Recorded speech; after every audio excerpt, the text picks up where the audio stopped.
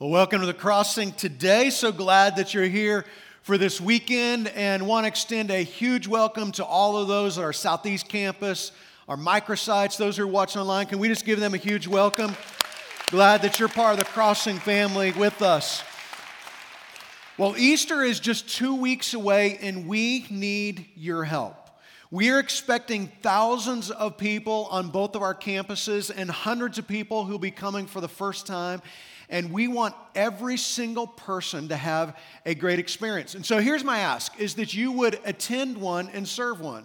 That you would pick a service that you can attend with your family, invite a friend to come with you, and that you would stay and serve at another service. And we have 3 critical roles where you can serve at. You can serve in our guest services. This is our ushers, greeters, servers, our parking lot, our Reach Cafe, our Kids Crossing. We'll have over 1,000 kids on that day, and we want them to have a great experience as well. And then in our facilities, that we need people who can help turn this room over as one group is leaving and another is coming. And so if you are able to do that, that would be a huge help to us and a way to serve those who are coming. And you can sign up out in the lobby and get all the info for that. And then here's the second thing, is I want to pray for your friends. That if you have somebody that you're wanting to invite to an Easter service, I want to pray with you for them. And you can send their name to pray@thecrossinglv.com. And you can send me their first name or their first and last name. And I will be praying specifically for your friends along with you as I'm preparing for my Easter message. And so just excited to be able to partner with you in that. Well, some of you probably know what these 3 letters stand for, DTR. Now, if you're a young guy, these 3 letters can bring fear into you in any relationship because this stands for define the relationship. Define the relationship. This is the official talk in every single relationship where you begin to determine the level of commitment. That you begin to have that talk, are you interested in one another? Or are you just going to be friends? Is this going somewhere or is this dead before arrival? Now, there are some girls who like to have the DTR talk on their very first date.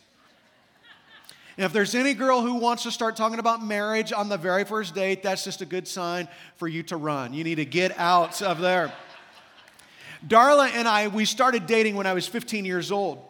And we started talking on the phone every day. That we wanted to be with each other all the time. We would go out to dinner and we would go to the movies, but we kept telling everybody that we were just friends. We're just friends with one another. We were both scared to have the DTR, so we completely avoided it. Well, after about 3 months, Darla's sister started having the DTR about our relationship. And her sister started asking Darla, she said, do you guys go to the movies by yourself or with a group? She says, well, by ourselves. Does he pay or do you pay? Well, he pays. Do you feel like you want to talk to him every day? She said, I really do. Does he hold your hand? Yes. Has he kissed you yet? None of your business. Her sister said, you guys are dating. You are dating. That's the DTR. You got to define the relationship. Well, Jesus would encounter people. And he would have the DTR. He would begin to define their relationship with God. He would begin to ask them questions and challenge them on their misconceptions about God. Because every single one of us have to come to the point where we define our relationship with him. Well, if you have your Bible apps or your Bibles, you can turn to Mark chapter 10 today. Because we're in week 3 of our series called Crucial Conversations. Where Jesus would meet people on their turf. And he would have these crucial, significant conversations, these spiritual conversations that had the potential of changing their life. Well, today, Jesus has a crucial conversation with a rich guy. We know this story as the rich young ruler. That he is young, he's wealthy. I always envision him as being single. Maybe he is, maybe he's not. But he's also powerful. The Gospel of Luke tells us that he is a ruler of some sort. He is some powerful person. So here's this young, rich, powerful guy who comes to Jesus. And Jesus has this crucial conversation and begins to address the wall that is between him and God. So we're going to start the story in Mark chapter 10, verse 17. It says, as Jesus started on his way, a man ran up to him and fell on his knees before him. Good teacher, he asked, what must I do to inherit eternal life? Well, this is not a bad question. What do I have to do to get to heaven? But this was actually a very common question. For centuries, the Jews would travel to Jerusalem and they would go to the temple and they would ask the priest this same question. They would say, how do I enter or share in eternal life? And the priest would remind them that you keep God's commands. You keep the commandments. My guess is for this guy, this isn't the first time he's asked this question. He's probably asked this question every single year as he approaches these different priests and teachers and asks this question. And he says to Jesus, he says, what must I do to inherit eternal life? Now, this could also be translated to acquire or earn. So here's this ambitious young guy. He's used to acquiring more things, to earning more things. What do I need to do so I can check mark this off of my list? And here's how Jesus answered. It says, why do you call me good? Jesus answered, no one is good except God alone. Jesus answers the unasked question. Why do you call me good? This word good that he uses doesn't mean that he just thinks that Jesus is a good teacher. The word that he uses means that he thinks that Jesus is a good man. And Jesus says, no one is good. How you're referring to me, nobody is good except God alone. So are you calling me God? Jesus is probing what's at the heart of this issue, at the core of this issue. And although this guy asked this common question, Jesus focuses on how he addresses Jesus. Because this guy recognizes there is something different about Jesus than anybody else he's ever encountered. Jesus says, you know the commandments. You shall not murder. You shall not commit adultery. You shall not steal. You shall not give false testimony. You shall not defraud. Honor your father and mother. Teacher, he declared, all these I have kept since I was a boy. See, Jesus gives him the answer that would have been familiar. It's like, you know the answer to this question. You know the commands. And then Jesus begins to list some of the 10 commandments. And it's interesting because Jesus mentions the ones that have to do with the outward appearance. These are the ones that he could say, well, I've never done that, and I've never done that, and I've never done that. And Jesus leaves out the ones that deal with the heart because Jesus is going to deal with his heart in a different way in just a minute. And this guy goes, I know that answer.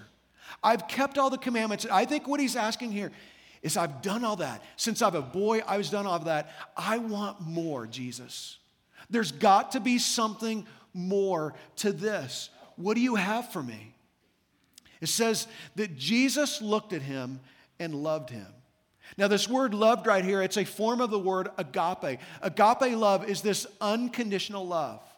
But the verb tense of this word that he uses actually means that there is no beginning or end to his love. So what he's saying is Jesus isn't going to love him if he gives the right answer and be angry at him if he gives the wrong answer. This is what some of you think about God. This is what some of you think about Jesus. You think that if you do all the right things, then Jesus will love you. But when you make mistakes, he must be angry at you. That's not the case. Jesus just loves you. Jesus just loved this guy. It says, as Jesus looked at him and loved him, it says, one thing that you lack, he said, go sell everything you have and give to the poor, and you will have treasure in heaven. Because you remember, he asked this question, how do I get eternal life? How do I get to heaven? Jesus says, you want to know how to have treasure in heaven? You do this. Then you come follow me. You come follow me. Now this right here, this is a hard teaching. And he probably didn't need to get his scroll out and go, okay, Jesus, say that really slowly because I want to write this down. I want to get it just right. Probably didn't need to say any of that. See, this is not what Jesus told everyone. This is different than what Jesus told everyone. This was not a blanket statement to everyone that if you want to follow me, you must sell everything you have first. And Jesus didn't even say this to other rich guys, because Jesus encountered other rich guys and didn't tell them to sell all of their stuff. But Jesus is after this guy's heart, not his money. It says, at this, the man's face fell. He went away sad because he had great wealth. He went away sad because he had great wealth. This word great wealth right here, other translations translate this much property. The literal translation is property or land or estates. This guy may have had numerous estates. The thought of going and selling his properties and his houses and his vineyards, it was just too much to swallow. So he walked away. You remember how this story began? The story began at this guy running to Jesus and falling on his knees before Jesus. And now he walks away, sad, literally grieving. He looks at the Son of God and says, "No, thank you." Now, this is the only time recorded in the Gospels that Jesus specifically calls someone to follow him, and they rejected that call. They chose not to follow. It's the only time. This guy chose not to follow Jesus. It's the only time recorded in Scripture where that happens. This tells you the power of wealth that can pull us away from a relationship with Jesus. Well, it ends like this. It says that Jesus looked around and said to his disciples, "How hard it is for the rich to enter the kingdom of God." The disciples were amazed at his words. The reason they were amazed because they'd always been taught that the rich were the ones who got into heaven because they were closest to God. That's the reason they were rich. But he was amazed. But Jesus said again, "Children, how hard it is to enter the kingdom of God. It is easier for a camel to go through the eye of a needle than for someone who is rich to enter the kingdom of God." Jesus says it twice. He says this twice, how hard it is for the rich to get into the kingdom of God.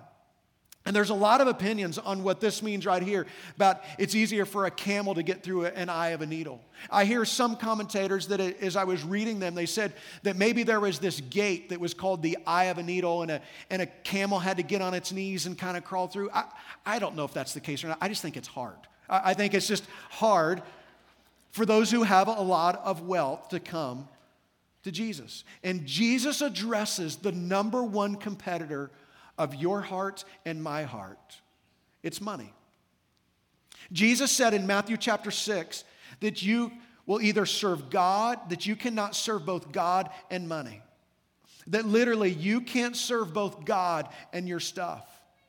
Jesus clearly taught that the chief competitor for your heart is not Satan. It is not sin. The chief competitor for your heart is your stuff or your desire for stuff. With this rich guy, Jesus isn't making it hard for him to follow Jesus. This is so important. Jesus is not making it hard for him to follow Jesus.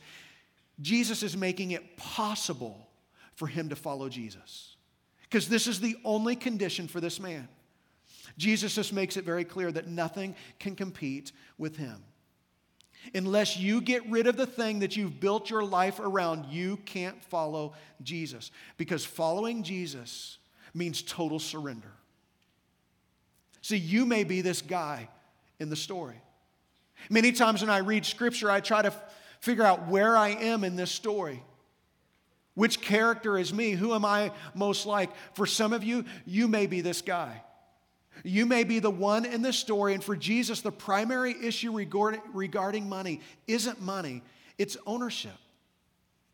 It is ownership. And see, here's the big question we have to ask today is this, is do we own money or does money own us? Do you own money or does money own you? See, the call is not to give up your nice car and to drive a clunker. Although some of you may need to do that because you are slave to a lease payment that you cannot afford. So maybe for some of you, you need to do that. But Jesus is offering more. Because the truth is, money is the chief competitor for our heart. Here's the way Jesus said it in Luke chapter 12. It says, "Then he said to them, 'Watch out, be on your guard against all kinds of greed. Life does not consist of the abundance of our possessions, but we think it does. At least this is how we live our life. He says, be on your guard against all kinds of greed. See, greed is just simply this. It is the selfish obsession with getting more. It is the selfish obsession. It's all about me. You see, greed says, if it's placed in my hands, it's for me. If it's part of my paycheck, it's for me. If it's in my bank account, it's for me. If it's part of my inheritance, it's for me. And although this guy in our story was rich, greed has nothing to do with the amount of money that you have. Because you can be poor and greedy just as easily as you can be rich and greedy. And my guess is none of you would probably consider yourself poor or rich. You're somewhere in the middle. And you can be right there in the middle and be greedy. Greed is the assumption that it's all there for me. But if I choose out of the compassion of my heart to share a little bit of this, I mean, it's like we want God's attention. We just hope God's not distracted. God, I'm going to slow down because I want you to see, I'm getting a $5 bill. I just want you to see this, God, here. I don't want you to miss it because I'm going to give a little bit away because it's this assumption that it's all there for us. See, when we live that way, you're living as if there's no God. You're living as if all of there is to this life is this life. You're living as if the way that Solomon says it, that you just eat, drink, and be merry because tomorrow you die. But there is something in us that knows that there is more to this life. Do you know what we do when we're in a financial crisis? This doesn't matter whether you're religious or not. We pray. We begin to pray, God, you haven't heard me. You haven't heard from me in a long time. And God, if you answer this prayer, you won't hear from me again, but I need your help. And here's what we're saying. Dear God, I would like to invite you into my finances. God, I'm inviting you into this part of my life. So when we pray that prayer, it's this invitation for God to get involved with our money. Here's my question.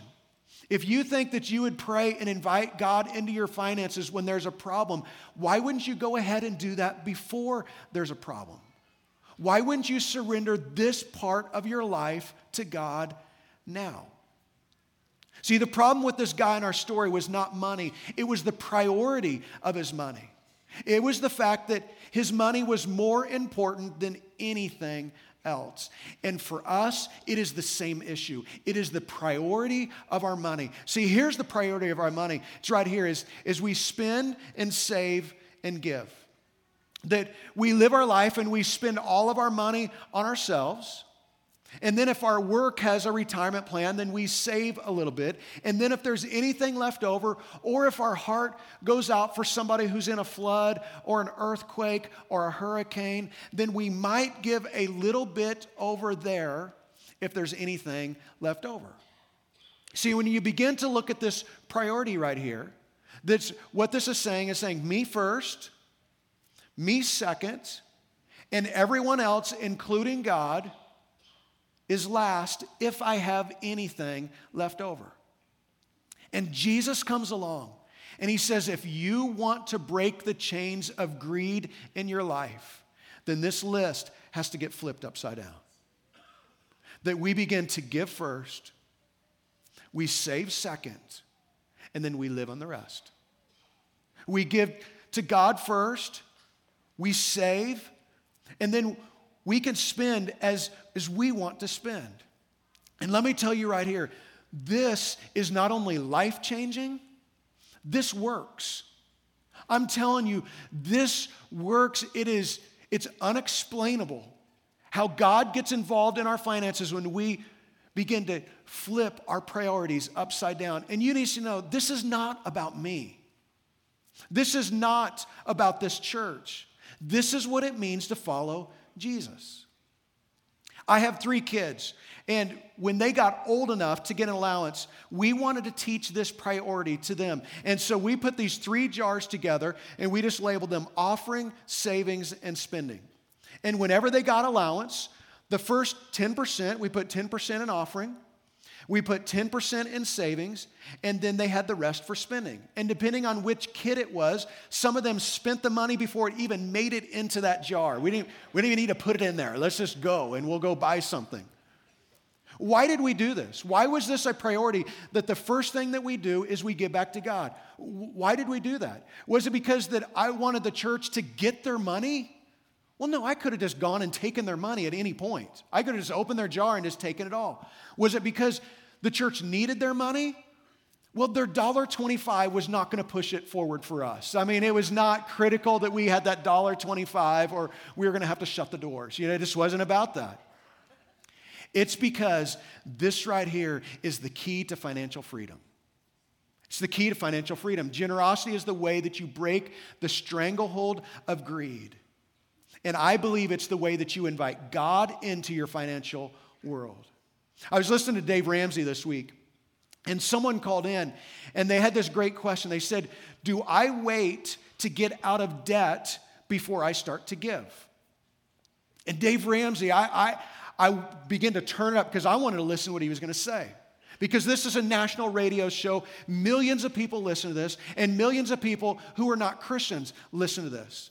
And Dave Ramsey goes, let me tell you how I give advice. He says, I give advice on what I would do if I were in your situation. And he said, for me, he said, I'm a follower of Jesus. He says, you may not be. So this may not be what you do. He says, I'm a follower of Jesus. He says, I believe that we give to God first. God did not create my financial mess. And so by putting him first, I'm inviting him in to my finances. I just thought, wow, because that's exactly the truth. That's exactly the way it is. My kids are all adults now. I have a pastor, a teacher, and a social worker. It sounds like a bad joke, doesn't it? The pastor, teacher, and social worker went into a bar together. Well, here's this thing about those jobs. That those jobs of my kids, they will never get rich in those jobs. They will make a decent salary. That if they budget their money well, they'll be able to pay all of their bills, but none of those jobs are known for high pay. But all three of my kids tithe to the local church. Now, I know what you're thinking. We'll go, well, of course they do, because you're the pastor and they have to.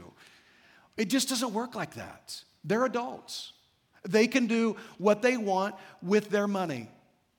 When my daughters graduated from college and they got their first jobs, I sat down and I just helped them put together their first budget. I said, you've never had this much money come into your hands before. So let's budget it on everything that you want to do with your money and all the things that you would like to put into place. And we came to this area right here. We didn't have a jar anymore, but we came to this area of the offering, and I said, what do you want to give in the offering? And they looked at me like I was either crazy or I was trying to trick them.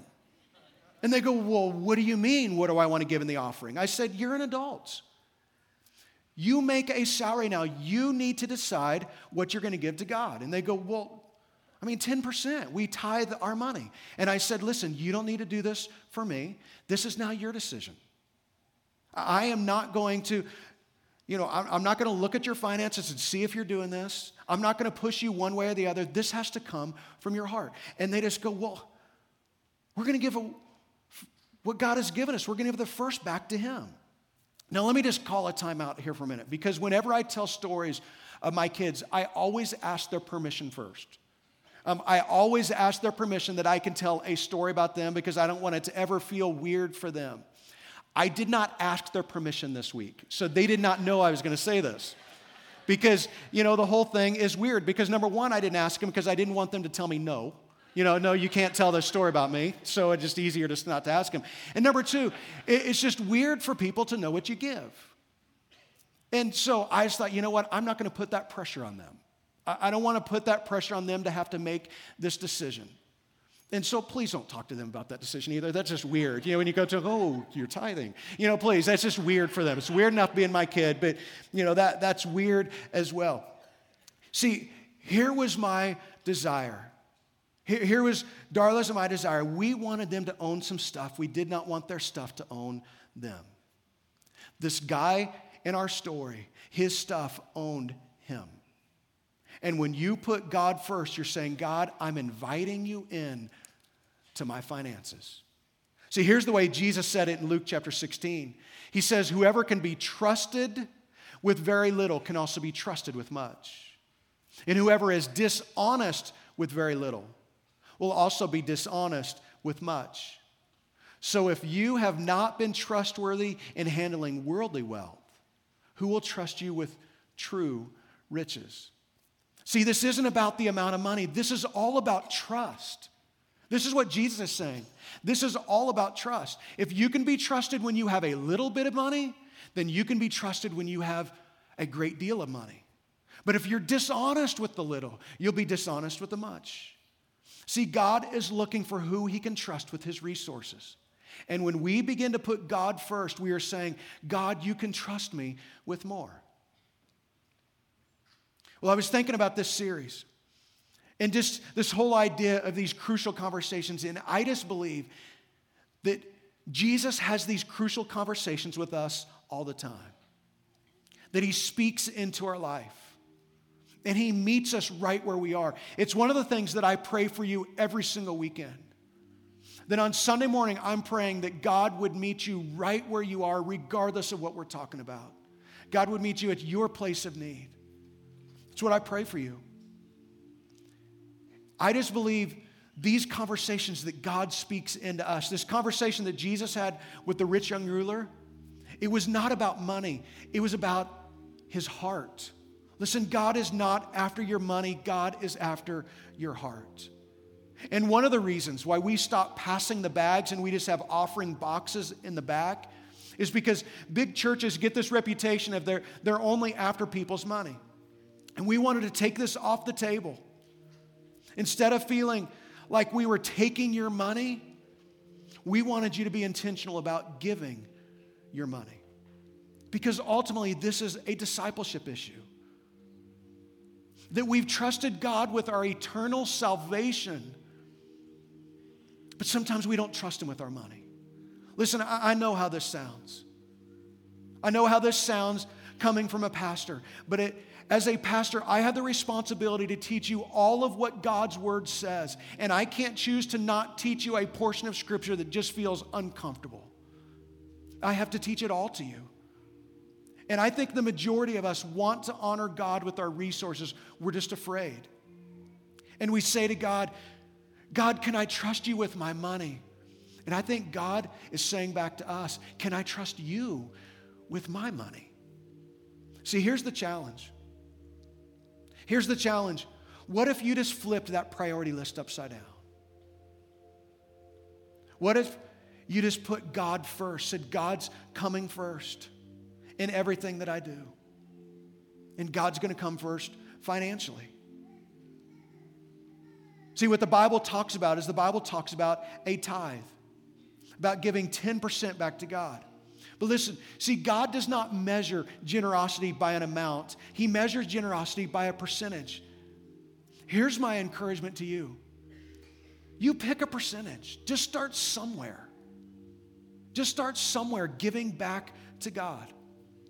Because the only way to break the stranglehold of greed is through generosity. Here's what I want to do. I want to pray with you. And here's what I want you to pray about. I want you to begin to pray, God, help me to realize whatever part of my life, it doesn't matter whether it's money, whatever part of my life that's not surrendered to you. God, I surrender that to you. Whatever part of your life. And you give that to God. Let's just pray together. God, we thank you for this story that you preserved for us. God, in knowing that this rich young guy in this story, he was the only one in recorded Scripture that did not follow when Jesus offered for him to follow. God, we do not want greed and wealth to have that kind of stranglehold on us. So God, we lay it to your feet, all of it. God, we surrender all of our life. God, thank you for the way you're working in us. Thank you for giving us Jesus. that he died for us. And so we pray this in his name. Amen.